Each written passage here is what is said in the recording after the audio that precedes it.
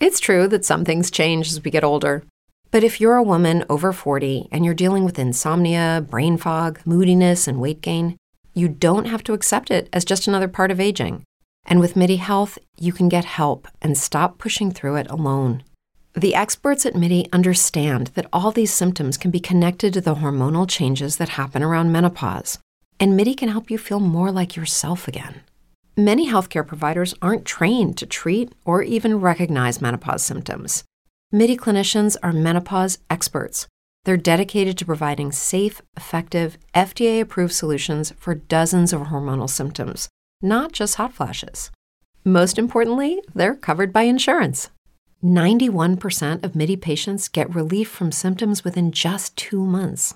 You deserve to feel great. Book your virtual visit today at joinmidi.com. That's joinmidi.com. If you're a woman over 40 dealing with hot flashes, insomnia, brain fog, moodiness, or weight gain, you don't have to accept it as just another part of aging. The experts at MIDI Health know all these symptoms can be connected to the hormonal changes of menopause, and MIDI can help with safe, effective, FDA-approved solutions covered by insurance. 91% of MIDI patients get relief from symptoms within just 2 months. Book your virtual visit today at joinmidi.com.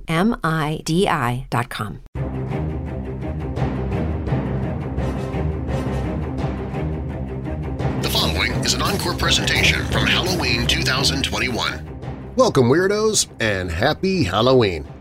I'm Darren Marlar, and this is Weird Darkness. Here you'll find stories of the paranormal, supernatural, legends, lore, the strange and bizarre, crime, conspiracy, mysterious, macabre, unsolved, and unexplained. If you're new here, welcome to the show, and if you're already a member of this weirdo family, please take a moment and invite somebody else to listen. Recommending Weird Darkness to others helps make it possible for me to keep doing the show. And while you're listening, be sure to follow Weird Darkness on Facebook and Twitter, and visit WeirdDarkness.com, where you can find the daily Weird Darkness podcast, watch streaming B-horror movies and horror hosts 24/7 for free, listen to free audiobooks that I've narrated, you can send me your own true story of something paranormal that's happened to you or somebody you know, and more. Now, bolt your doors, lock your windows, turn off your lights, and come with me into the Weird Darkness.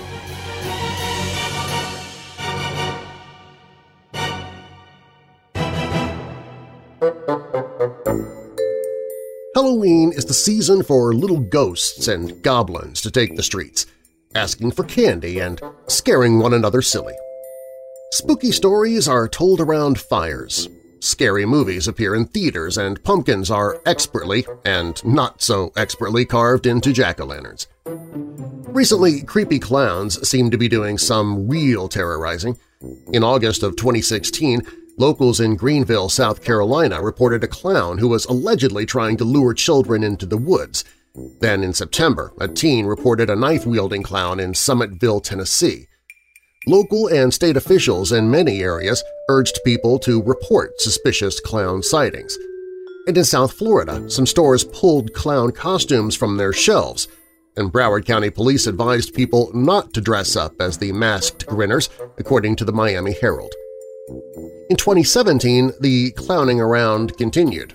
A movie based on the classic Stephen King story It was remade and released in the United States on September 8th of that year. In the movie, a demon that takes the form of a clown lures children into the sewer with a red balloon. In Lititz, Pennsylvania, police responded to reports of over 20 red balloons tied to sewer grates. People dressing as clowns remain a popular way to scare. Children in North Dakota, for example, were targeted recently by a knife-wielding clown with a boa constrictor, and in September, Australia saw an increase of clown sightings before Halloween. Amid the silly and scary antics, Halloween is much more than just costumes and candy. In fact, the Halloween has a rich and interesting history.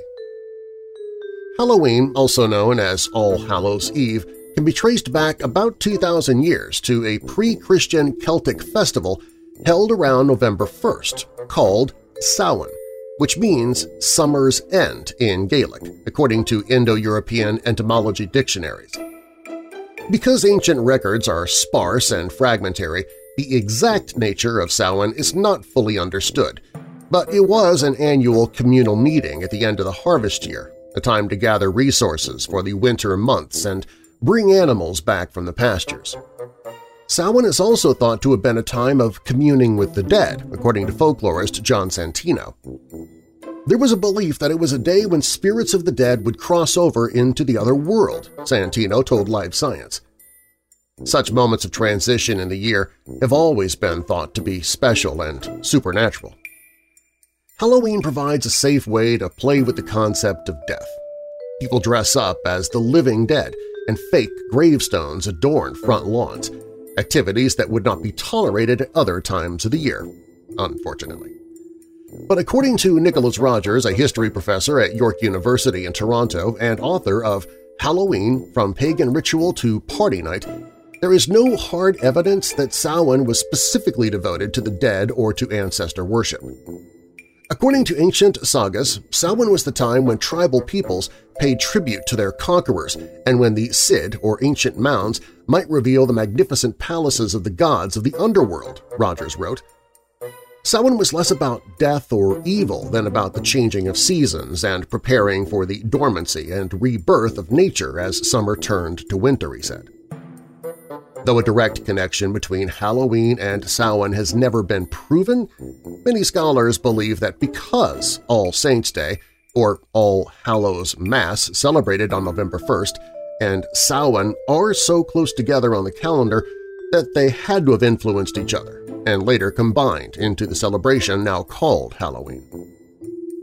The tradition of dressing in costumes and trick-or-treating may go back to the practice of mumming and guising, in which people would disguise themselves and go door to door asking for food. Early costumes were usually disguises, often woven out of straw, and sometimes people wore costumes to perform in plays or skits. The practice may also be related to the medieval custom of souling in Britain and Ireland, when poor people would knock on doors on Hallowmas, or November 1st, asking for food in exchange for prayers for the dead. Trick-or-treating didn't start in the United States until World War II, but American kids were known to go out on Thanksgiving and ask for food. It's a practice known as Thanksgiving begging. Mass solicitation rituals are pretty common, and they're usually associated with winter holidays. While one tradition didn't necessarily cause the others, they were similar and parallel. These days, the trick part of the phrase trick-or-treat, it's mostly an empty threat, but pranks have long been part of the holiday. By the late 1800s, the tradition of playing tricks on Halloween was well established. In the United States and Canada, the pranks included tipping over outhouses, opening farmers' gates, and egging houses. But by the 1920s and 30s, the celebrations more closely resembled an unruly block party, and the acts of vandalism got more serious. Some people believe that because pranking was starting to get dangerous and out of hand, parents and town leaders began to encourage dressing up and trick-or-treating as a safe alternative to doing pranks. However, Halloween was as much a time for festivities and games as it was for playing tricks or asking for treats. Apples are associated with Halloween, both as a treat and in the game of bobbing for apples, a game that since the colonial era in America was used for fortune-telling. Legend has it that the first person to pluck an apple from the water-filled bucket without using his or her hands would be the first to marry, according to the book Halloween and Commemorations of the Dead by Roseanne Montillo. Apples were also part of another form of marriage prophecy. According to legend, on Halloween, sometimes at the stroke of midnight on Halloween, young women would peel an apple into one continuous strip and then throw it over her shoulder. The apple skin would supposedly land in the shape of the first letter of her future husband's name. Another Halloween ritual involved looking in a mirror at midnight by candlelight, for a future husband's face was said to appear. A scary variation of this later became the Bloody Mary ritual, familiar to many schoolgirls. Like many such childhood games, it was likely done in fun, though at least some people did take it seriously. Some evangelical Christians have expressed concern that Halloween is somehow satanic because of its roots in pagan ritual. However, ancient Celts did not worship anything resembling the Christian devil and had no concept of it, in fact. The Samhain festival had long since vanished by the time the Catholic Church began persecuting witches in its search for satanic cabals. And of course, black cats do not need to have any association with witchcraft to be considered evil. Simply crossing their path is considered bad luck any time of the year for some folks. As for modern Halloween, beliefs and customs were brought to North America with the earliest Irish immigrants, then by the great waves of Irish immigrants fleeing the famines of the first half of the 19th century. Known in the North American continent since colonial days, by the middle of the 20th century, Halloween had become largely a children's holiday. Since that time, the holiday's popularity increased dramatically as adults, communities, and institutions like schools, campuses, and commercial haunted houses have embraced the event, as have podcasts and radio shows. Through the ages, various supernatural entities, including fairies and witches, came to be associated with Halloween. And more than a century ago in Ireland, the event was said to be a time when spirits of the dead could return to their old haunting grounds. Dressing up as ghosts or witches became fashionable, though as the holiday became more widespread and more commercialized, and with the arrival of mass-manufactured costumes, the selection of disguises for kids and adults greatly expanded beyond monsters to include everything from superheroes to princesses to politicians. And most of them also have a sexy version. Hey Weirdos! Have you signed up for the Weird Darkness email newsletter? It'll keep you up to date on what's happening with the podcast, when our next Weirdo Watch Party will take place. You can see when the next sale in the Weird Darkness store is scheduled, and more. Sign up for the Weird Darkness email newsletter for free at WeirdDarkness.com.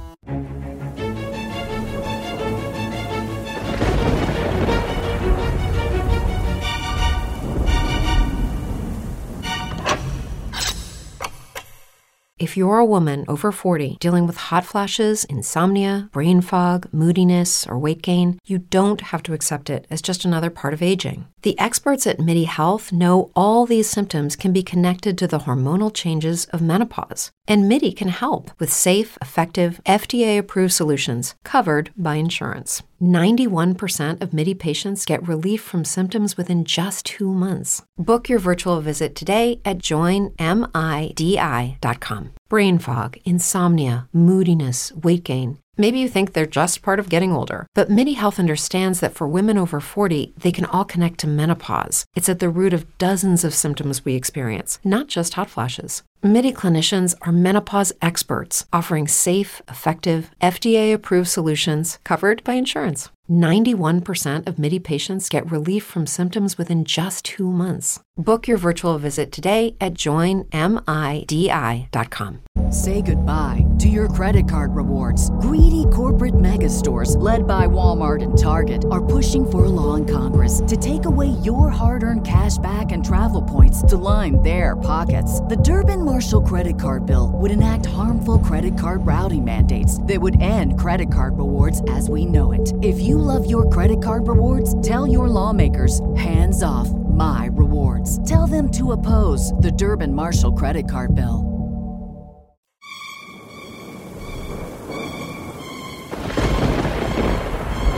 The following is an encore presentation from Halloween 2021. Happy Halloween, and welcome back to Weird Darkness. I'm Darren Marlar.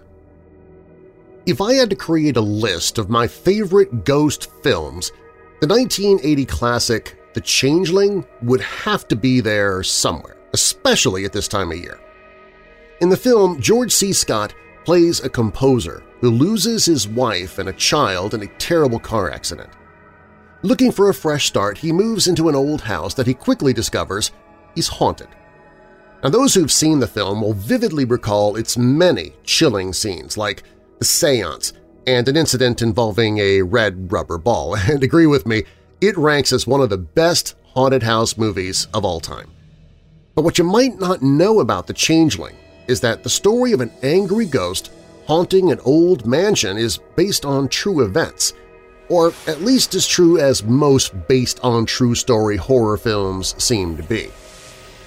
In 1968, a composer named Russell Hunter moved from New York into the Henry Treat Rogers Mansion, which was located in a historic neighborhood near Cheesman Park in Denver, Colorado. According to his account, he rented the sprawling old home for a mere $200 a month because, well, nobody else wanted to live there. After only a few months, Hunter began noticing some strange things in the house. It started with a banging sound that he heard each morning. It stopped whenever he got out of bed. Doors opened and closed by themselves, faucets turned on and off, and sometimes pictures on the walls shook so violently that they flew off the walls. Looking for a source for the weird happenings, Hunter later stated that he discovered a hidden staircase in the back of an upstairs closet, and it led to a small room that contained the belongings of a young boy, including a journal of his secret life. After reading through the journal and holding seances in the house, it was learned that the resident ghost was a sickly child who had once lived in the house and had been the heir to a fortune left to him by his grandmother. The boy died very young, and his parents were so worried that the inheritance might be passed on to another family member that they buried him in an unmarked grave in a field southeast of Denver. Soon after, they adopted a boy from an orphanage to pose as their child. He kept the secret, received the family fortune, and went on to great wealth and success. Hunter claimed that the ghost of the sickly boy directed him to the location of his unmarked grave, which was now beneath a house on South Dahlia Street in Denver. The spirit reportedly threatened the family living in the house if Hunter could not convince them to let him dig up the boy's body. The family agreed, and Hunter and some friends managed to unearth a set of human remains, along with a gold medallion that was inscribed with the dead child's name. Now, the haunting should have been over at this point, but it wasn't. In fact, things got even worse. The activity in the mansion became violent. Objects were thrown, a wall collapsed behind Hunter's bed, and one night a set of glass doors exploded, badly cutting him.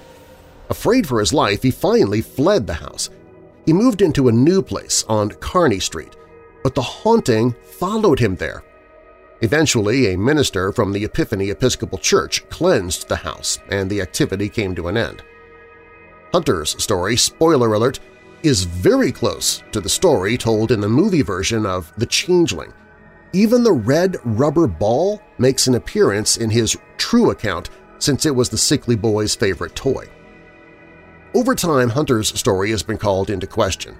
His ghostly claims were fact-checked, and no record was found that said that he ever did live in the Henry Treat Williams Mansion, although he did reside in Denver in the late 1960s when he was helping his parents manage the Three Birches Lodge in Boulder. It's very possible that his residence in the house was off the books, just as he claimed, for a low price because nobody wanted to live in the house.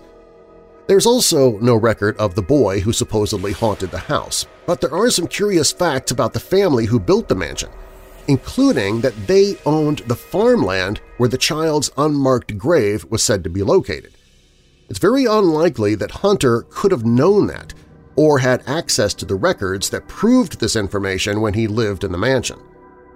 It should also be noted that strange happenings and hauntings have been reported all over Denver's Cheesman Park neighborhood for decades. It might be because the park was originally a very large cemetery.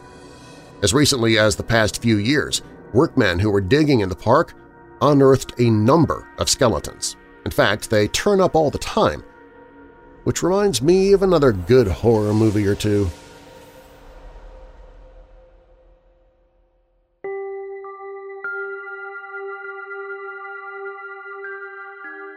The story I'm about to tell you is a true story written by Catherine Neville. She said, Esme, our ghost, was first sighted on Halloween Day of 2000, shortly after I'd moved into a 150-year-old Gothic house located smack in the middle of Virginia's hallowed grounds, the landscape where more than 80% of the battles took place in what we foreigners call the Civil War. Native Virginians still refer to that historic debacle as the Late Unpleasantness. That Halloween morning, I'd made an appointment with a landscape designer of the local farmers' co-op, I'll call him Jim, hoping that his group might help me figure out how to lighten up our spooky entrance, those dark rows of closed-in boxwoods and yews that marched alongside a walkway of broken stone tiles. But that morning it was so bitterly cold that Gardener Jim, after his brief landscape tour outdoors, couldn't hold his pencil in his fingers to write anything.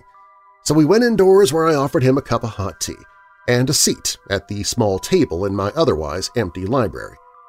When he'd finished his sketches and estimates, he surprised me by saying, "Do you mind if I go upstairs here and look around for a bit?"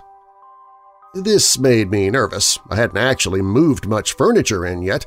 I've been camping out with our pets, Tootie the cockatiel and Tiger the cat, while waiting for the movers and Carl, Dr. Carl Primbram, my spouse, to arrive in a few months. "Well, the upstairs is empty," I told Jim. "Did you want to study the gardens from the windows above?"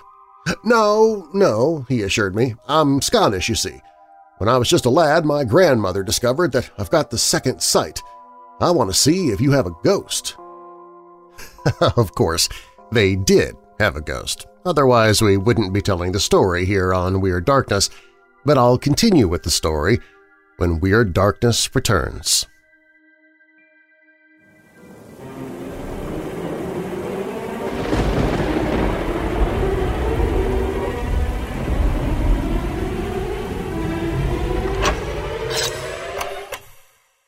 Say goodbye to your credit card rewards. Greedy corporate mega stores, led by Walmart and Target, are pushing for a law in Congress to take away your hard-earned cash back and travel points to line their pockets. The Durbin-Marshall credit card bill would enact harmful credit card routing mandates that would end credit card rewards as we know it. If you love your credit card rewards, tell your lawmakers, hands off my rewards. Tell them to oppose the Durbin-Marshall credit card bill. With Lucky Land Slots, you can get lucky just about anywhere. Dearly beloved, we are gathered here today to... Has anyone seen the bride and groom? Sorry, we're here. We were getting lucky in the limo and we lost track of time. No, Lucky Land Casino, with cash prizes that add up quicker than a guest registry. In that case, I pronounce you lucky. Play for free at LuckyLandSlots.com. Daily bonuses are waiting. No purchase necessary. Void where prohibited by law. 18+. Terms and conditions apply. See website for details. With Lucky Land Slots, you can get lucky just about anywhere. This is your captain speaking. We've got clear runway and the weather's fine, but we're just going to circle up here a while and get lucky. No, nothing like that. It's just these cash prizes add up quick. So I suggest you sit back, keep your tray table upright, and start getting lucky. Play for free at LuckyLandSlots.com. Are you feeling lucky? No purchase necessary. Void where prohibited by law. 18+ terms and conditions apply. See website for details.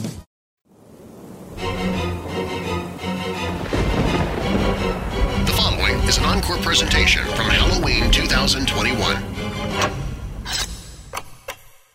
Welcome back to Weird Darkness, and we continue with our story about Esme the Ghost.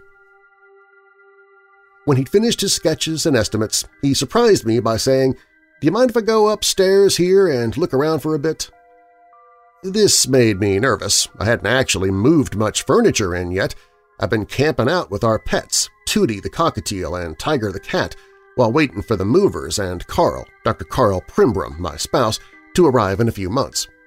"Well, the upstairs is empty," I told Jim. "Did you want to study the gardens from the windows above?" No, he assured me. "I'm Scottish, you see. When I was just a lad, my grandmother discovered that I've got the second sight. I want to see if you have a ghost." This seemed perfectly natural. "I'm sure we must have," I told him. "After all, this is an antebellum house. I've lived in so many places that were over 100 years old and all of them had a ghost." So I accompanied him upstairs, footsteps creaking across the old heart pine floors. Jim wordlessly explored many of the large, empty rooms. In the absence of furniture, one couldn't tell which room was what. Jim was halfway across the room that was planned as the master bedroom when he halted at center and gaped at the far corner. From where I stood across the room, I could see the hair standing up on his neck. It's right there," Jim croaked, pointing toward the empty corner. "Oh," I said, "how exciting! I can't wait to tell Carl. What does it look like?" Jim admitted he couldn't actually see the ghost, but saw a sort of shimmering effect invisible to me. I had noticed that Tiger the cat, who loved stairways, had refused to go upstairs here by himself unless accompanied by a human. That evening, Halloween, my favorite holiday, I put candles along the front walk, turned on all the porch and inside lights, and our Gothic house was visited by 87 children of all ages. Parents told me it was the first time anyone had seen lights on in the house. I told them about our newly discovered ghost. I later phoned Carl with the day's recap, who couldn't wait to experience the ghost himself. A few weeks later, Carl stopped by en route to his classes in Washington, D.C. We explored for the ghost, but saw nothing. I awakened on Sunday morning to discover that my lavish Yves Saint Laurent ball gown, covered with Palais and tulle, had vanished during the night. It had been too hard to pack for the movers, so I attached it to a padded hanger suspended from the picture rails that ran around our 10-foot-high ceilings. Now it had vanished, hanger and all. After quite a search, we found the dress, still attached to its hanger, tucked beneath a library table at the far side of the house. "Our ghost must be a pretty young girl," Carl said optimistically. "She was out dancing all night in your ball gown, just like the fairy tale princesses."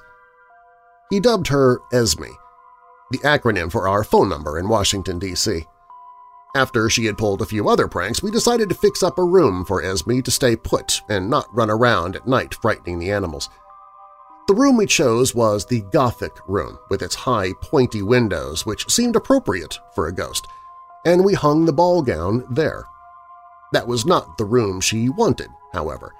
There was a small room halfway upstairs on the landing. I had stored my easels there since it was the only room in the house with northern light to paint by. One morning soon after, we found that everything had been thrown out of my paint room onto the landing, and my giant industrial easel had been unscrewed, flattened, and was jutting halfway out the door. The base was too wide and it had lodged in the doorway, or it would have sledded in a crash to the bottom of the stairs. "It appears," said Carl, "that Esme prefers this room on the landing. You'd better move your art supplies elsewhere." Only a few months after our furniture finally arrived, our house became an overnight way station for my fellow writers, traveling through Washington, D.C. to my many Virginia author events like Charlottesville's Virginia Book Festival or Richmond's prestigious James River Writers Conference. One of our early guests was the award-winning mystery writer Marcia Talley. I'd known Marcia for years. She'd stayed at my place in Santa Fe, and now she requested an instant tour of the new house. But as soon as we reached the small room on the landing, Marcia said, "Oh my gosh! The hair is standing up on my arms. Is there an attic draft here?" "I forgot to tell you," I apologized. "This is Esme's room, our ghost."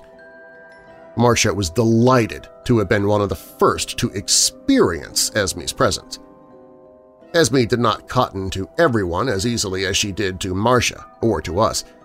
We soon discovered that whenever she wanted to get our attention about something or someone, she would disappear things, and then hours or days later they would reappear exactly where you knew you had left them. My ball gown was first, but there were many others.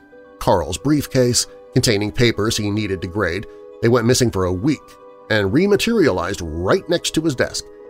My Algerian ring disappeared twice. Tiger the cat even disappeared for 2 whole days until he was located by his younger brother, locked in a closet in Esme's room. No wonder he never went upstairs alone. But Esme's favorite things to steal to get our attention were eyeglasses. Whenever eyeglasses disappeared and reappeared, we knew that Esme wanted us to notice something. One night after a long party, a friend, Kim, asked to stay over in our guest room so she wouldn't have to drive home late at night. At 3:30 a.m., all the alarms went off all over the house – smoke alarms, burglar alarms, glass break alarms, voices saying to exit the premises.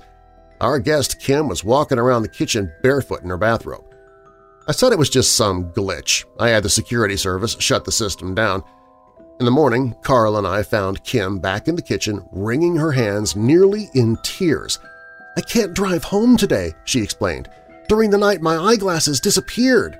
Wherever I am, in a hotel, whatever, I always place my glasses on the right-hand bedside table. I put them there last night, but this morning they're gone."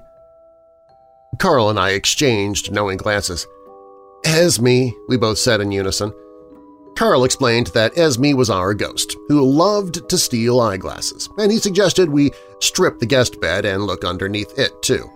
After a complete strip search of the bed, I found Kim's glasses wrapped tightly inside the bedsheet at the left side of the bed, in a way they might not have been found for quite a while. Kim never returned for another visit. Esme never became violent, except once, when someone sent a psychic to our house as a gift to contact the ghost. When the psychic was on the phone trying to write down my street address, the lady mentioned that she planned to exorcise your ghost, lay its spirit to rest for good and all. Just as she spoke those words, a storm sprang up. A sudden bolt of lightning hit somewhere in the middle of town, and our connection was severed. The next morning, the psychic came walking up the street, looking for our house. When she found me sitting on the porch swing, she asked if this was the house. "I never wrote down your address," she said. "A lightning bolt hit my house last night and the phones are still not working." So much for visionary capability. Esme had decided not to be exorcised. Over the years living in such close contact with an active spirit, we did some research on Esme. Only 5 families had lived in our house since it was built in 1856, and we met the owners or descendants of all but the very first owners.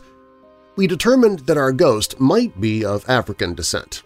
In a few years, we had a ghost profile, an M.O., as we say in the mystery biz. After numerous years of playful pranks, Esme suddenly became very active. She stole one of Carl's hearing aids, returned within 24 hours, my favorite necklace from Molly, many pairs of eyeglasses, some important files. Each time we would look at each other and say, "What does Esme want?" One morning I was lying in bed, in the room where Esme was first sighted, and I saw some black ooze coming from the air conditioner vent over my head. I got on a ladder and touched it. Black mold. I called the toxic and hazardous folks and told them I needed them to remove all the yucky, moldy, blown-in attic insulation, most carefully by hand. If you suck the insulation out with a vacuum, you release mold spores throughout your house. Toxic waste was my former profession. For 3 weeks, the TAH, toxic and hazardous guys, labored in my attic in extreme and dangerous heat. After the first few days, one gent came downstairs and said, "Miss Neville, look what we found in your attic." He handed me a piece of parchment. I opened it. It was a land grant deed for land in Missouri dated 1856, the date of our house, and signed by President Franklin Pierce. I said, "Gentlemen, if you find any other papers up there, please put them in this bag and give them to me." Weeks went by, and the TAH men discovered rare treasures of Virginia history tucked away in our attic since the mid-1800s. The Library of Virginia Rare Books archivist came and evaluated the documents, and the librarians restored them. There were books in French, English, Italian, and German. There were more land grants, numerous artifacts, and my favorite, a ship's provisioning manifest from the Brandywine, a ship that had borne Lafayette to America for his last voyage and which later sunk off the coast during the late unpleasantness. The manifest, signed by the captain, listed all the sailors' names and the provisions they had received. Although Carl has died, Esme is still on active duty at our house. Her most recent disappearances include a yo-yo from a library fundraiser I did in the 1980s, a picture of Carl's grandmother, Sasha, from Indonesia, a pair of my flamingo sunglasses from Venice Beach, and the trip goes on.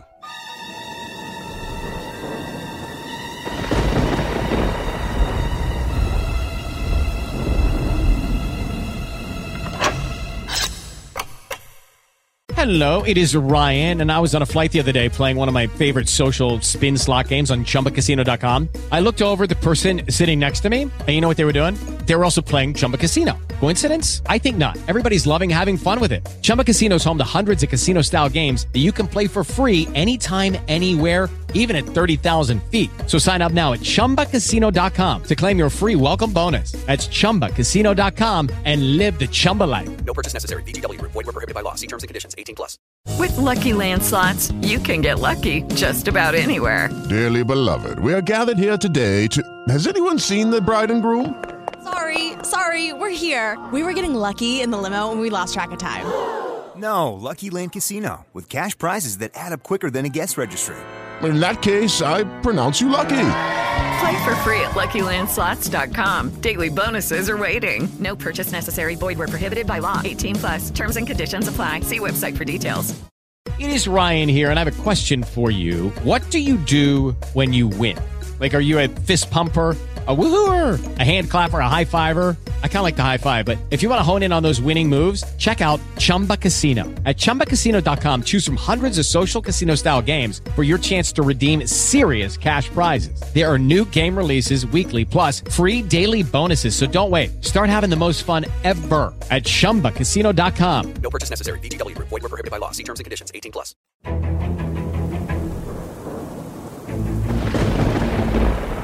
The following is an encore presentation from Halloween 2021. I'm Darren Marlar. Welcome back to Weird Darkness, and happy Halloween. If Halloween movies are any indication, bad things always happen on Halloween. It's just movie magic and the stuff of scary stories, though, you think, right? Halloween's just like any other day. And, most of the time, that's true. Halloween goes by without any creepy hitch or spine-chilling occurrences to be seen. Spooky vibes and moonlight nights are peak Halloween energy, sure, but it's just another day, right? Not in the cases I'm about to share with you. Sometimes unexplainable, scary, or downright horrible things do happen on Halloween. Costumes, decorations, and fear all accumulate in a melting pot of potential which sometimes has disastrous consequences. In 1992, a 16-year-old Japanese foreign exchange student in Baton Rouge, Louisiana, paid the ultimate price after accidentally ringing the wrong doorbell on his way to a Halloween party. Yoshihiro Hattori had been unfamiliar with the neighborhood when he and a friend arrived at the home of Rodney Pieris, a nearby neighbor who opened the door armed with a .44 Magnum revolver. Although Hattori allegedly said, "We're here for the party," Pieris claimed he feared for his life and ordered the student to freeze. When Hattori misunderstood the command and kept approaching, Pieris shot him. After being questioned, the perpetrator was arrested but later acquitted of manslaughter. It's unknown what kind of Halloween costume Hattori wore to warrant such a reaction. Famed magician Harry Houdini claimed that he could take a blow to the abdomen without being taken down. And on October 22, 1926, a student at McGill University asked if he could prove it. Houdini, who had been sitting in his dressing room during an engagement at the Montreal University, obliged. Although he had allegedly braced himself, the student's 4 punches left the performer in great pain. After suffering for 2 days, Houdini decided to seek medical help, but by this time he was suffering from a severe fever and acute appendicitis. Defying doctor's orders, he performed instead of undergoing the recommended emergency surgery. When the curtains closed, the magician collapsed. Despite having his appendix removed afterward, Houdini passed away on Halloween, surrounded by family. On Halloween Day in 1963, the Indiana State Fair held a Holidays on Ice skating exhibition for a crowd of hundreds. The grand finale was not what anyone had expected. Unbeknownst to organizers at the Indiana State Fairgrounds Coliseum, propane gas had been leaking from a nearby tank into the poorly ventilated room. During a final act called Mardi Gras, the propane gas caught fire, leading to a horrific explosion that propelled onlookers from their chairs. The death toll was 74, and 400 additional people were injured. The tradition of throwing eggs at people on Halloween is at best a harmless prank. At worst, it can turn deadly. That was the case for Carl Jackson, a 21-year-old data entry clerk at Morgan Stanley who usually never left the house on Halloween as he thought it was dangerous. On October 31, 1995, his worst fear became a reality. Jackson had decided to venture out to pick up his girlfriend's son from a party. Along the way, a group of teens pelted his car with eggs, so Jackson got out to confront them. But as he was getting back into the car, one of the pranksters pulled a gun and fatally shot him in the head. David Berkowitz became infamous in the 1970s as the Son of Sam serial killer. But not many people know that he could also predict the future. Well, sort of. Berkowitz was incarcerated when 39-year-old Ronald Seisman and 20-year-old Elizabeth Platzman were beaten and shot to death in their Manhattan home in the early morning hours of Halloween in 1981. A fellow prisoner claimed that the Son of Sam had previously told him that a cult was planning to carry out such a massacre. Berkowitz was allegedly even able to describe the victim's apartment to a T, but police didn't have enough evidence to charge him with involvement in the murders, which remain unsolved. If there were a prize for most morbid Halloween decoration in Frederica, Delaware in 2005, it would have gone to the body hanging from a tree. It would have beaten out the fake witches, skeletons, and jack-o'-lanterns dotting the neighborhood. For hours, people passed by admiring it. Of course, it had an edge over the other decorations. This was a real body. Police believe it was that of a woman who had committed suicide the night before. Note to self: not everybody is wearing a costume on Halloween. In 2012, in the early hours of the morning after Halloween, a tutu-clad Marine spotted a uniform-clad man in a wheelchair and thought the man's costume was a weak attempt at mocking the military. So he attacked him. As the Marine learned upon his arrest, the man's wardrobe was not a comment on the servicemen and women. He was, in fact, a disabled veteran. The most frightening thing about the graveyard kit an Oregon woman bought at Kmart in 2012 was the note that she found inside of it. It was written by a Chinese factory worker who claimed that he and others were tortured and enslaved in a forced labor camp, making toys 15 hours a day with no pay or days off. He went on to plead for the letter to be forwarded to the World Human Rights Organization. The woman did just that, and the Chinese worker was freed when the camp was exposed months later. It's bad enough to have collapsed and died alone on your own porch steps, but adding insult to injury, the morning after this 2012 Halloween tragedy, the mailman, assuming the body was simply an excellent Halloween decoration, sidestepped the deceased on his way to deliver the corpse's mail. Sometimes the costume's just too good to be true. In 2012, a 9-year-old wearing a black outfit and a black hat with a white tassel was mistaken for a real skunk by a relative and shot. Fortunately, the girl survived. The year was 1957, Halloween night. The couple was getting ready for bed when the doorbell rang. It was late, but the husband answered the door, ready to dole out more candy. Instead, an adult wearing a mask shot him in the chest, killing him. Was it a trick-or-treater dissatisfied with the candy selection? Not quite. The murderer, it turns out, was the girlfriend of a woman who had had an affair with the murdered man's wife. The woman convinced her girlfriend to do away with the husband in order to have the wife for herself.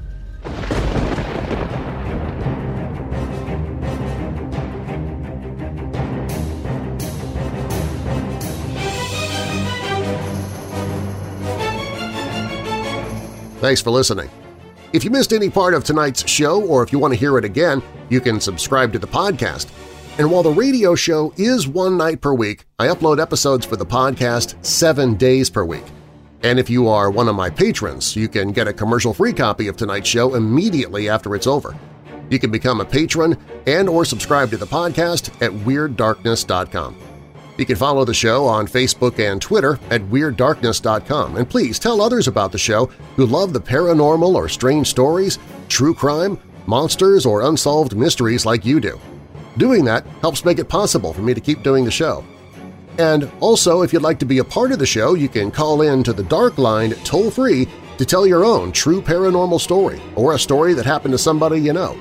That number is 1-877-277-5944. Again, that toll-free number is 1-877-277-5944. You can also email me anytime at darren@weirddarkness.com. Darren is D-A-R-R-E-N.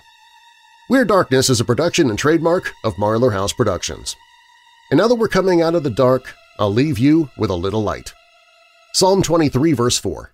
Even though I walk through the valley of the shadow of death, I will fear no evil, for you are with me. Your rod and your staff, they comfort me. And a final thought from Shaman McGuire.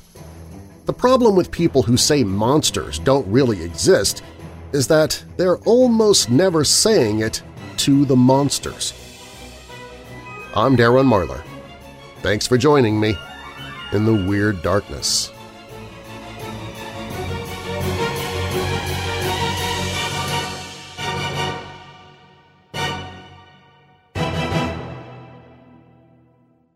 Lucky Land Casino, asking people, what's the weirdest place you've gotten lucky? Lucky? In line at the deli, I guess? Aha, in my dentist's office.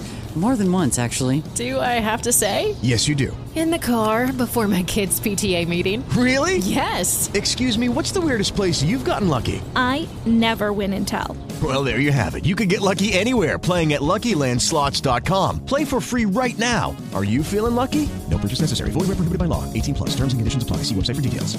Judy was boring. Hello. Then Judy discovered ChumbaCasino.com. It's my little escape. Now Judy's the life of the party. Oh, baby, mama's bringing home the bacon. Whoa, take it easy, Judy. The Chumba life is for everybody. So go to ChumbaCasino.com and play over 100 casino-style games. Join today and play for free for your chance to redeem some serious prizes. ChumbaCasino.com. No purchase necessary. Void where prohibited by law. 18+. Terms and conditions apply. See website for details. Lucky Land Casino, asking people, what's the weirdest place you've gotten lucky? Lucky? In line at the deli, I guess? Aha, in my dentist's office. More than once, actually. Do I have to say? Yes, you do. In the car before my kids' PTA meeting. Really? Yes. Excuse me, what's the weirdest place you've gotten lucky? I never win and tell. Well, there you have it. You can get lucky anywhere, playing at LuckyLandSlots.com. Play for free right now. Are you feeling lucky? No purchase necessary. Void where prohibited by law. 18+. Terms and conditions apply. See website for details.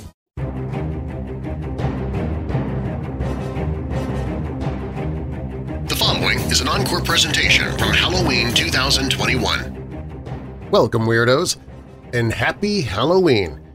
I'm Darren Marlar, and this is Weird Darkness. Here you'll find stories of the paranormal, supernatural, legends, lore, the strange and bizarre, crime, conspiracy, mysterious, macabre, unsolved, and unexplained. If you're new here, welcome to the show, and if you're already a member of this weirdo family, please take a moment and invite somebody else to listen with you. Recommending Weird Darkness to others helps make it possible for me to keep doing the show. And while you're listening, be sure to follow Weird Darkness on Facebook and Twitter, and visit WeirdDarkness.com to find the daily Weird Darkness podcast. Watch streaming B-horror movies and horror hosts 24/7 for free. Listen to free audiobooks I've narrated, to send me your own true story of something paranormal that's happened to you or someone you know, and more. You can find it all at WeirdDarkness.com. Now, bolt your doors, lock your windows, turn off your lights, and come with me into the Weird Darkness.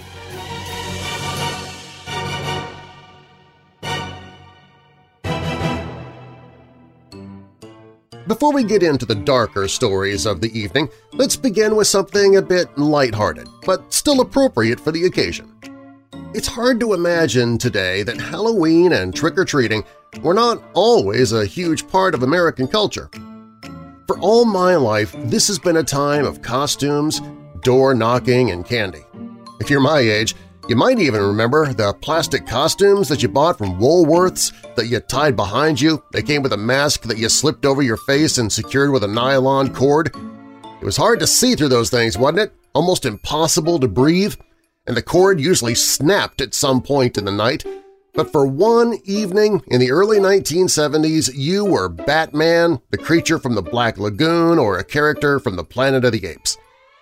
During my childhood, it seemed that trick-or-treating had been around forever, but it hadn't.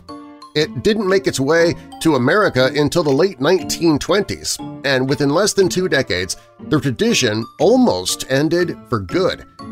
It would take candy companies and a gang of cartoon kids to resurrect trick-or-treating after World War II and make it what it is today. World War II not only brought devastation to the entire globe, it also affected the goods and services available on the home front.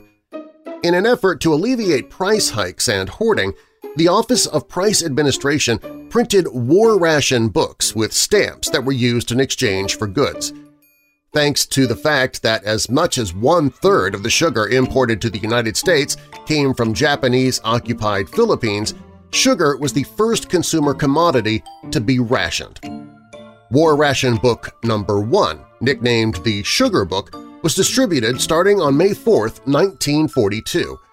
With deep cuts to sugar allowances, children's Halloween celebrations had to be drastically altered. Sugar rationing came to an end in June 1947, and by fall, the commercialization of Halloween started kicking off in ways it never had in the 1920s.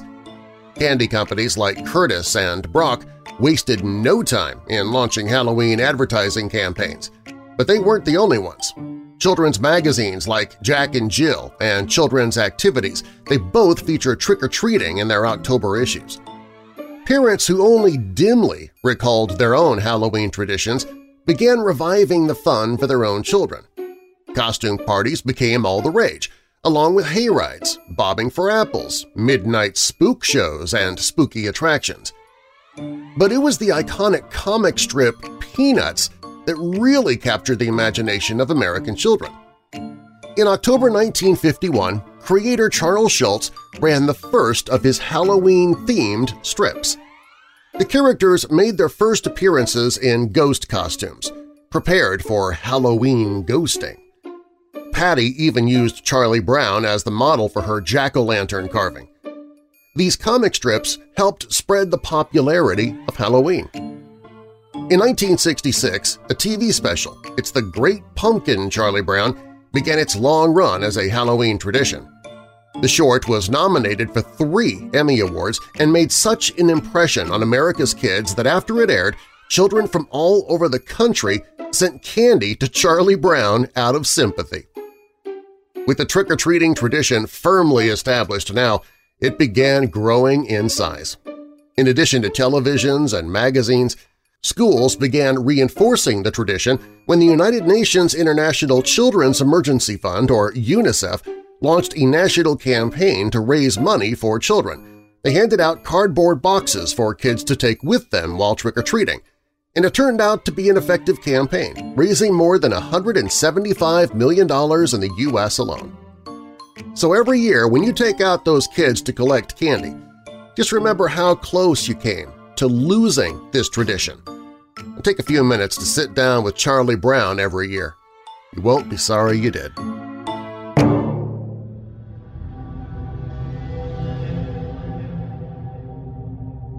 She was a beautiful girl who decided to celebrate Halloween as a bunny rabbit. Young Jong Cindy Song was a 21-year-old Pennsylvania State University student originally from Seoul, South Korea. During the very early morning hours of November 1, 2001, Cindy was last seen at a Halloween party hosted by Players Nightclub, a popular bar in State College. She left the party at 2 a.m. Eyewitnesses said she was wearing pink shirt sleeves, rabbit ears, a white skirt, and a fluffy white tail above knee-high brown suede boots.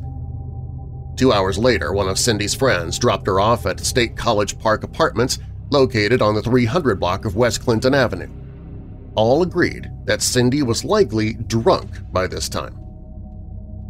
3 days later, after Cindy did not contact any of her friends, they reported her missing. Police investigators discovered that Cindy was not at home and that very few of her items had been stolen or taken. Detectives noticed that only Cindy's keys and purse were missing from the apartment.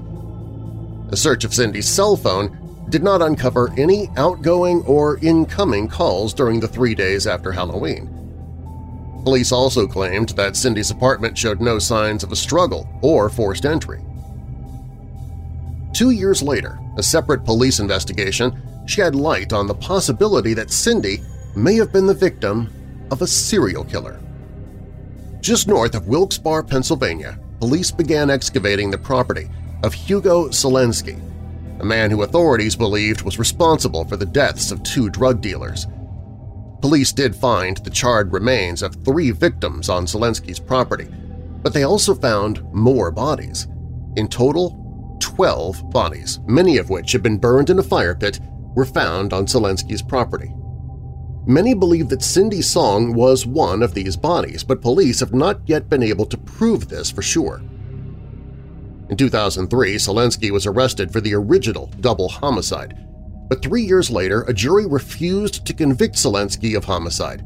They did convict him, however, of abusing corpses. That same year, Selensky was charged with 2 other murders. These victims were Michael Kurkowski and Tammy Fassett, both of whom had been robbed and beaten before being murdered. An accomplice, Paul Weekly, later admitted to helping Selensky in this double homicide. That year, while Selensky was rotting behind bars after being convicted of other crimes, he managed to escape from prison thanks to a rope fashioned out of bed sheets. He spent 3 days on the run before turning himself in.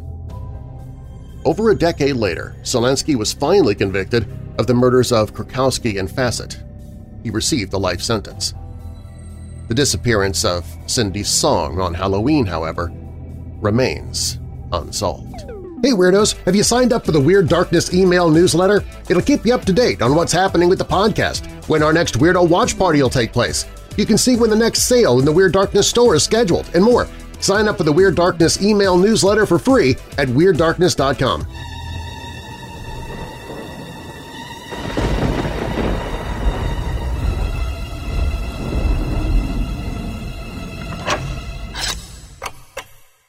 Judy was boring. Hello. Then Judy discovered ChumbaCasino.com. It's my little escape. Now Judy's the life of the party. Oh, baby, mama's bringing home the bacon. Whoa, take it easy, Judy. The Chumba life is for everybody. So go to ChumbaCasino.com and play over 100 casino-style games. Join today and play for free for your chance to redeem some serious prizes.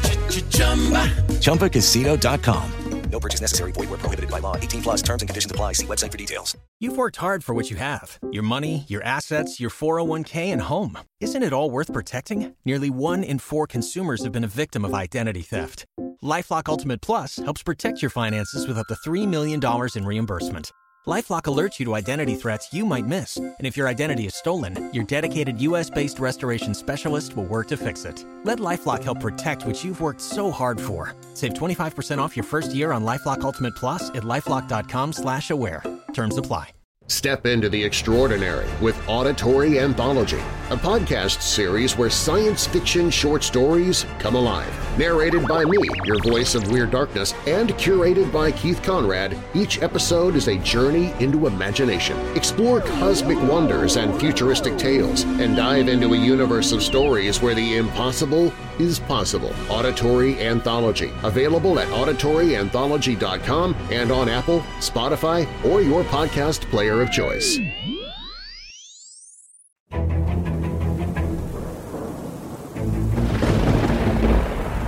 The following is an encore presentation from Halloween 2021. Happy Halloween, and welcome back to Weird Darkness. I'm Darren Marlar.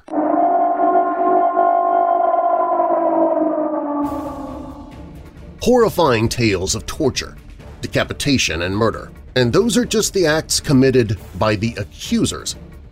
The Salem witch trials of 1692 remain among the most infamous episodes in all of American history. But across the sea, in Europe, hundreds of years prior, similar events took place, this time involving persons accused of lycanthropy or shape-shifting into werewolves. According to Mental Floss, the first recorded instance of anyone being accused and convicted of lycanthropy occurred in Poligny, France in 1521. As the story goes, a supposed wolf attack led authorities to the home of Michel Verdun, who, after being arrested and tortured, confessed to being a werewolf, along with 2 other men, Pierre Bourgeot and Philibert Monteau. Bourgeot also confessed and told authorities of a deal made with 3 men dressed in black who agreed to protect his sheep in exchange for the rejection of his belief in God. He was given an ointment, he said, that allowed them to shapeshift into wolves, during which time they would stalk the land, killing and eating children. All 3 men were found guilty and were executed shortly thereafter.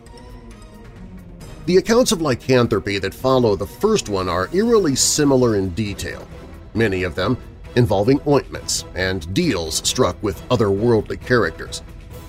The 1598 case of Frenchman Jacques Roulet, also known as the Werewolf of Caude, involved the use of a transformational salve, which Roulet used to murder and then eat several young children. Although he was sentenced to death for his crimes, a conviction of feeble-mindedness instead sent him to an asylum where he received a religious education before being released just 2 years later. The fate of Peter Stubb, a German man, was not so fortunate.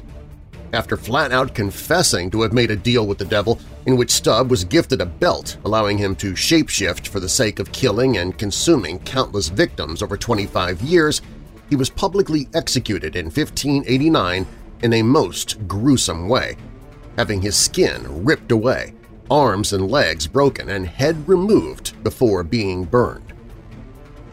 Following that, a man named Volkert Dirks claimed during the Amersfoort och Utrecht trials in the Netherlands that he and his family were able to shapeshift into wolves and cats under Satan's command, as did Conti Hans and his spouse, who admitted to possessing the ability to turn into bears under Satan's command, though only after being tortured.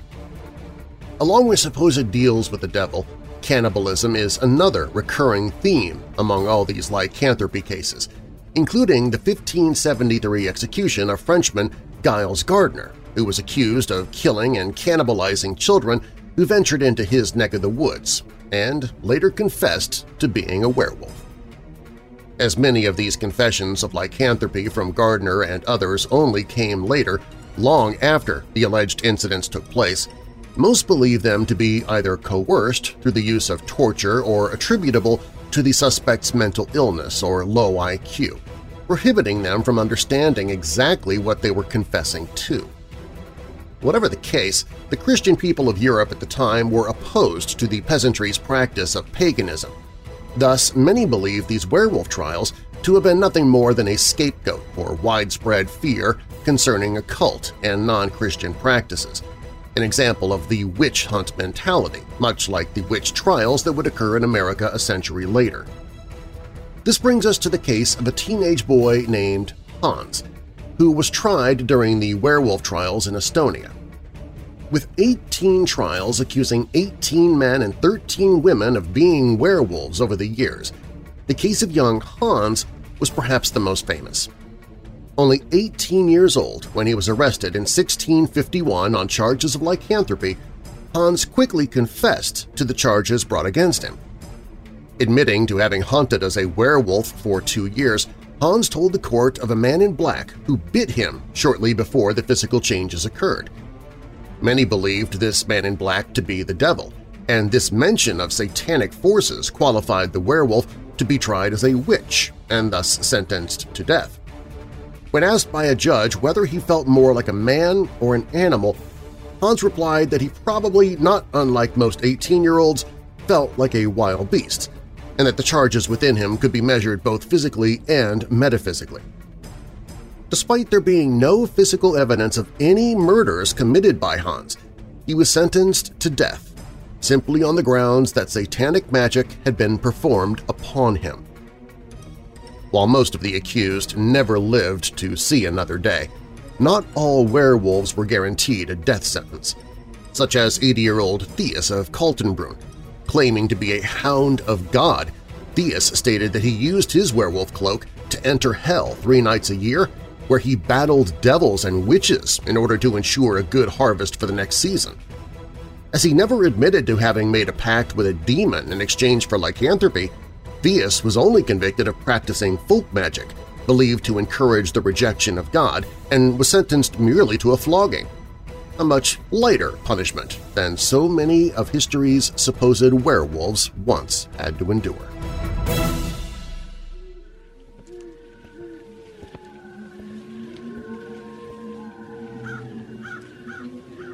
I share this story every year during the Halloween live stream. It's the only story from the live stream that I'm also going to share in the radio show tonight. And why am I doing that? Well, first, it is terrifying. Second, it's a true story. And third, It addressed a long-held belief about Halloween and trick-or-treating that we've all held since we were children. If you're a parent, what is your greatest fear? Just about every person that I know with a child will answer this question almost immediately. It's that some sort of tragedy might befall their children. Accidents, calamities, automobile crashes, natural disasters, fires, the list goes on. All these things terrify parents. These are the things that keep them awake at night, staring at the ceiling of their bedrooms and wondering how they would handle the nightmare if something terrible happened to their child. Of course, accidents and calamities are cruel twists of fate. Bad luck if you believe in luck, or perhaps providence if you don't, plays no favorites. The idea that a terrible accident might occur that claims the life of your child may keep you from sleeping at night. But in the end, there's nothing you can do about it. Accidents happen, right? But what about that terrible thing that's not an accident at all? What about when the horrible death of a child comes at the hands of another? There are, without a doubt, killers who walk among us. Is there a more loathsome killer lurking in the darkest corners of America than one who would prey on children? Such monsters have been with us since the first settlers arrived on American shores. We often fool ourselves into believing that the good old days were actually good. But this is far from the truth. Monsters have always been with us. I'll continue with this in just a moment on Weird Darkness.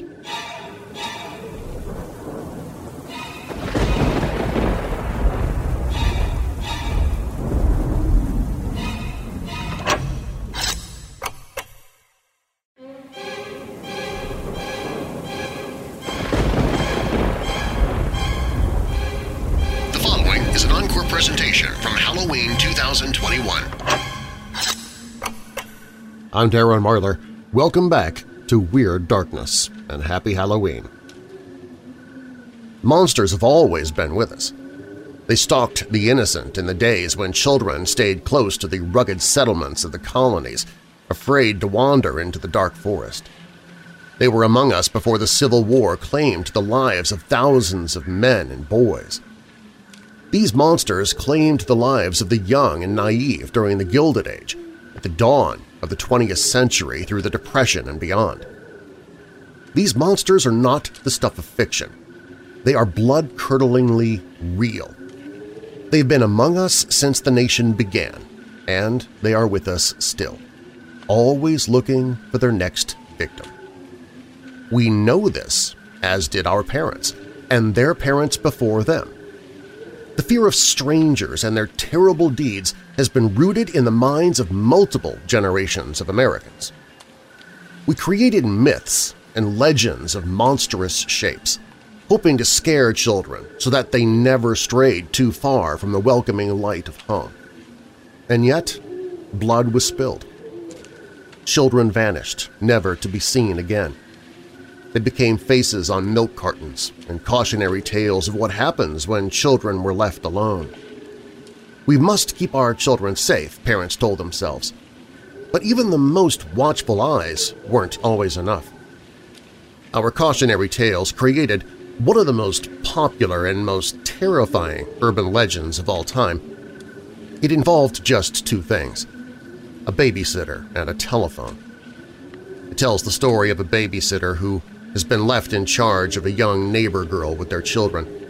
She was experienced, she was reliable, and the parents had nothing to fear. The night is quiet, and after finishing some homework, the babysitter turns on the television. And then the telephone rings. When the girl answers, she hears a man's harsh voice. "Have you checked the children?" he asks her. Startled, but assuming it to be a prank call, she hangs up the phone. The telephone rings again, and once more the same man's voice repeats the question. The babysitter slams down the receiver, but it keeps ringing, and the same man keeps asking her about the children. Now terrified, she phones the police, who assure her that they will have the call traced and find out who's been harassing her. A few minutes later, The police operator calls back with horrifying news. The calls are coming from inside of the house. When officers arrive on the scene, they find a distraught babysitter and 2 murdered children in the upstairs nursery. The killer had somehow gotten into the house. He had made the calls to terrorize the babysitter and lure her upstairs to her death. Of course, this morality play ends in tragedy for the young woman who did not watch the children closely enough. She loses her mind and has to be locked away in a mental institution for the rest of her life. Of course, this is only a story, right? We all know it's just an urban myth that illustrates the perils of being a babysitter and the fact that children are never really safe even in the most innocent of circumstances. The stories like this, and a lot of others like it, have been told and retold thousands of times over the years. It's only a story. Or is it? When you were growing up, how many times did you hear stories like that one? Or were told never to talk to a sketchy-looking man that your mother pointed at on the street? Or to never accept a ride in a car with someone that you didn't know? Or to never accept candy from strangers, especially at Halloween?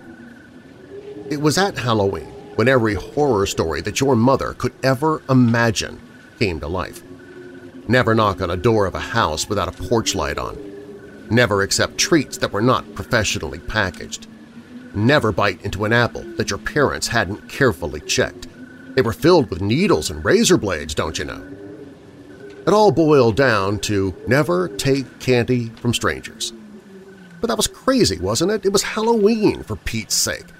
Who is evil enough to stick razor blades into apples or put poison into candy bars? Those are just stories, aren't they? Those kinds of things never really happen. Well, as it turns out, stories like this often get started for a reason. And sometimes the monster is not a stranger after all. On Halloween night, 1974, Timothy O'Brien and his sister Elizabeth had anxiously waited for their father Ronald to get home from work so that they could go trick-or-treating. The family, which included their mother Dayneen, lived in the suburb of Deer Park, Texas. Ronald was an optician at Texas State Optical in Houston. He was a deacon at the Second Baptist Church, where he also sang in the choir and was in charge of the local bus program, and was, as far as everyone who knew him was concerned, a wonderful, loving father. When he finally walked through the door of the family home, the children rushed to him, hurrying him back out to the street. Still wearing his white optician's lab coat, Ronald took Timothy and Elizabeth out to celebrate Halloween. They met some friends and went to the first house of the night. Timothy rang the doorbell. There was no answer. If anyone was home, they were taking far too long to answer the door. The children impatiently ran to the next house on the block, leaving Ronald to catch up. When he did, he had 5 giant pixie sticks in his hand, tubes of pure sugary goodness that the kids couldn't wait to consume. But Ronald promised he would distribute the candy among the children when they got back to the house. It was late when they returned home. Ronald got the children ready for bed, but before he fell asleep, Timothy asked for just one treat from the night's bounty of sweets, please. He chose a 22-inch giant pixie sticks. The sugar had hardened in the tube, so his father helpfully rolled the candy between his hands to loosen the contents. Timothy poured the confection into his mouth, but his face wrinkled in disgust. It tasted terrible. Ronald quickly ran to get some Kool-Aid for his son to wash the bad taste away. Timothy never had a chance to drink it. Within moments he began to choke, vomit, and then convulse. Something was terribly wrong. When paramedics arrived, they found Ronald cradling Timothy in his arms as the little boy gagged and foamed at the mouth. He was pronounced dead at the hospital less than an hour later. An autopsy later revealed that the 8-year-old had died from a fatal dose of cyanide. Where had it come from? The top 2 inches of the giant pixie sticks that Timothy had been so excited about contained enough poison to kill 2 grown adults. The little boy never had a chance. Word spread about Timothy's death, naturally starting a panic in the community. Numerous parents in Deer Park and the surrounding area took the candy their children had collected from trick-or-treating to the police. terrified that it was laced with poison. None of it was, but the authorities could understand the fear that Timothy's death had caused. They had already started their investigation into the boy's murder. Thankfully, the other 4 laced pixie sticks, which Ronald O'Brien claimed he received from the first house on the trick-or-treating route after the kids had run ahead, had not been eaten. When questioned by detectives, Ronald sobbed as he suggested that an unidentified monster must have handed out poisoned candy to trick-or-treaters. He told police he vaguely remembered where the candy had come from, but he never got a good look at the owner. All he saw was a shadowy hand, clutching the pixie sticks from behind a door. The police went to the address and questioned the owner of the house, Courtney Melvin, who worked as an air traffic controller at Hobby Airport. But the police were confounded when they learned that he had not left work until 10:30 p.m. on Halloween night. His wife had stopped answering the door when she ran out of candy around 6:45. That was before Ronald O'Brien claimed that he was there. In addition, Mrs. Melvin had not given out any pixie sticks that night. Detectives interrogated the entire neighborhood and still couldn't find the source of the deadly candy. Ronald O'Brien was grief-stricken by his son's death. He was already having a terrible year, and Timothy's death seemed to have pushed him over the edge with grief. Ronald was 8 months behind in car payments and was being threatened with repossession. He had defaulted on several bank loans and was suspected of theft at Texas State Optical and was close to being fired. He had held 21 different jobs over the last decade and was more than $100,000 in debt. He further strained his family's finances by taking out a $10,000 life insurance policy on his children earlier in the year, to which his wife protested as an unnecessary expense. She also probably would have objected to the additional pair of $20,000 life insurance policies Ronald took out on Timothy and Elizabeth on October 3rd, if she had known about them. And she definitely would have been horrified to find out that mere hours after Timothy's death, her husband called to collect on those policies. The police didn't know about the life insurance policies, not yet anyway, but they did discover that Ronald had visited a chemical supply store in Houston to buy cyanide just a week before Halloween. He left without purchasing anything after the smallest amount available to purchase was £5. When they found out about the life insurance policies, they were convinced they had their man. Detectives theorized that he had laced the candy with poison so that he could kill his own children for the life insurance money. Poisoning their friends with extra pixie sticks would help cover up his crime. Luckily, none of the other candy was ever eaten. Investigators repeatedly questioned Ronald, but he maintained his innocence. He blamed the whole thing on some mad poisoner, just like in the stories, who handed out Halloween candy laced with poison or needles or candy apples with razor blades inside. Surely the police had heard those stories, hadn't they? O'Brien was arrested and brought to trial. On June 3, 1975, a jury took just 46 minutes to find the dedicated father and devout member of the Second Baptist Church guilty of capital murder and 4 counts of attempted murder. Ronald was sent to death row in Huntsville, Texas. He was so hated by the other inmates that they reportedly petitioned to hold an organized demonstration on his execution date. They had to wait a while for that date. His first execution date was set for August 8, 1980, but his attorneys managed to drag things out until March 31, 1984.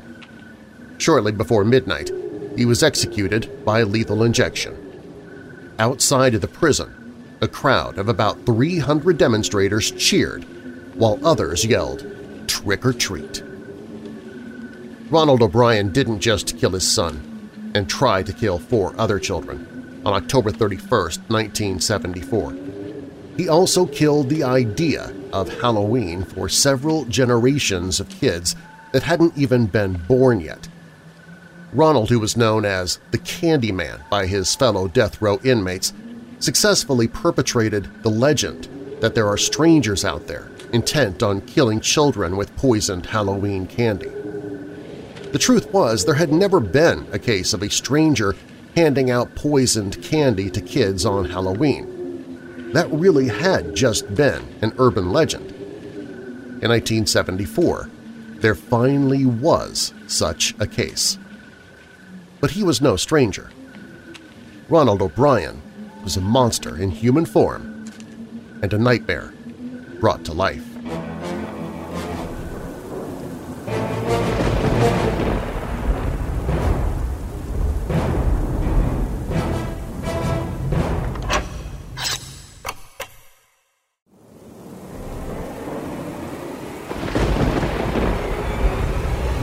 The following is an encore presentation from Halloween 2021.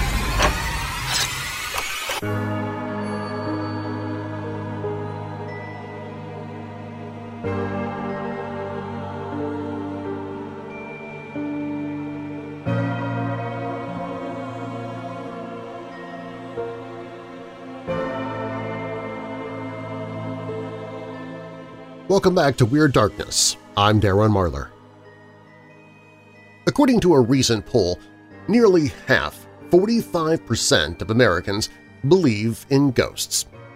Scientists have come up with many reasons for spirit sightings, ranging from the physical, low-frequency sounds, magnetic fields, thermal patterns, to the psychological, suggestibility, fear of mortality.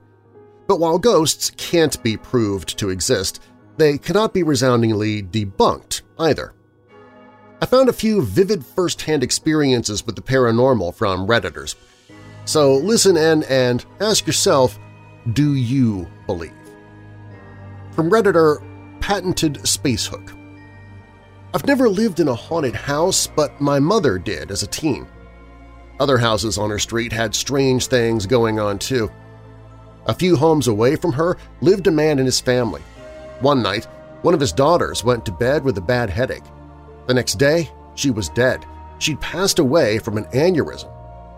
After the funeral, the family went away to get their minds off the tragedy, and the father asked my uncle, my mom's brother, to check on their pets. My mom and dad, they were dating then, went with my uncle. My mother had heard there was a grand piano and she wanted to play it, and my dad was studying to be a veterinarian. After entering the house, my uncle and my father headed to the basement to see the animals, and my mother went to the piano on the ground floor. She was playing it when she felt something brush her ankles. She thought a cat must have left the basement and walked past her. She kept playing, and she felt it again. She looked under the piano and saw nothing. When she started again, she felt hands clasp her legs and grab them tightly. She dashed to the basement door, called my uncle and father, and waited for them. When they all walked outside, my uncle could tell my mom was rattled and asked what was wrong. She told him what had happened, and he turned white. He told her the daughter who died used to play a game with her father. When he would play the piano, she'd crawl underneath, grab his ankles, and push his feet up and down on the pedals. From Redditor Zerbo. The ambulance company that I used to work for had a haunted ambulance, Rig 12. A lot of EMTs had stories about it, but I never put much stock in paranormal stuff. That is, until I had my own experience with Rig 12. My partner and I were working in a rural community at 3 a.m., and it was pitch dark and completely quiet. We were both dozing. I was in the driver's seat and she was in the passenger seat. I woke up to a muffled voice, and I thought my partner was talking. I told her I was trying to sleep and closed my eyes. I distinctly heard a male voice saying, "Oh my God, am I dying?" followed by a few seconds of heavy breathing. My partner and I sat up straight and looked back into the patient compartment where it sounded like the voice had come from. Things were quiet for a couple of seconds, then we heard the click of an oxygen bottle regulator and a hiss as if it was leaking. I turned on the lights and we ran out of the rig. I thought a transient might have climbed in while we were asleep, so we opened the rear doors. No one was there. I checked the oxygen bottles. Neither was opened. We didn't sleep much after that. From Redditor Abby's Alibi. My neighbor Diane and I had a playful poltergeist for years. We called it Billy. I'd come home and find something put in a weird place. Milk in a cupboard, toilet paper in the fridge, laundry detergent in the bathtub. Diane once called to ask if Billy had been around because she couldn't find a gallon of milk. We finally found it, outside, on her back steps. And sugar. Darn sugar. Every morning my sugar bowl was empty. When I had enough, I'd point to Diane's home and yell, "Go see Diane!" Within 5 minutes, I'd get a call from her and she'd say, "Thanks a lot," because he'd gone and pulled shenanigans at her place. This occurred for the entire 2 years we lived there. No one believed us, not even our husbands. My mother thought someone was sleeping from us when we were sleeping or out of the house. My sister believed something was going on but didn't know what. I still can't explain it.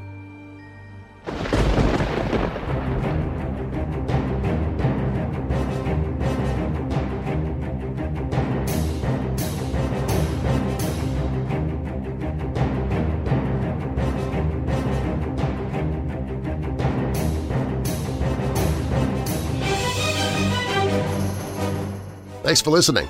If you missed any part of tonight's show or if you want to hear it again, you can subscribe to the podcast. And while the radio show is one night per week, I upload episodes for the podcast 7 days per week. And if you are one of my patrons, you get a commercial-free copy of tonight's show immediately after it's over. You can become a patron and or subscribe to the podcast at WeirdDarkness.com. You can follow the show on Facebook and Twitter at WeirdDarkness.com, and please tell others about the show who love the paranormal or strange stories, true crime, monsters, or unsolved mysteries like you do. Doing that helps make it possible for me to keep doing the show. And if you'd like to be a part of the show, you can call in to the Dark Line toll-free and tell your own true paranormal story or a story that maybe has happened to somebody you know. That toll-free number is 1-877-277-5944. Again, 1-877-277-5944. You can email me anytime at Darren@WeirdDarkness.com. Darren is D-A-R-R-E-N.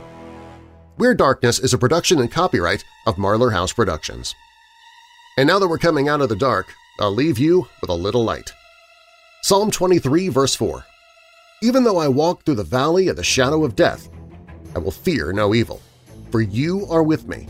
Your rod and your staff, they comfort me. And a final thought by Shaman McGuire. The problem with people who say monsters don't really exist is that they are almost never saying it to the monsters. I'm Darren Marlar. Thanks for joining me in the Weird Darkness.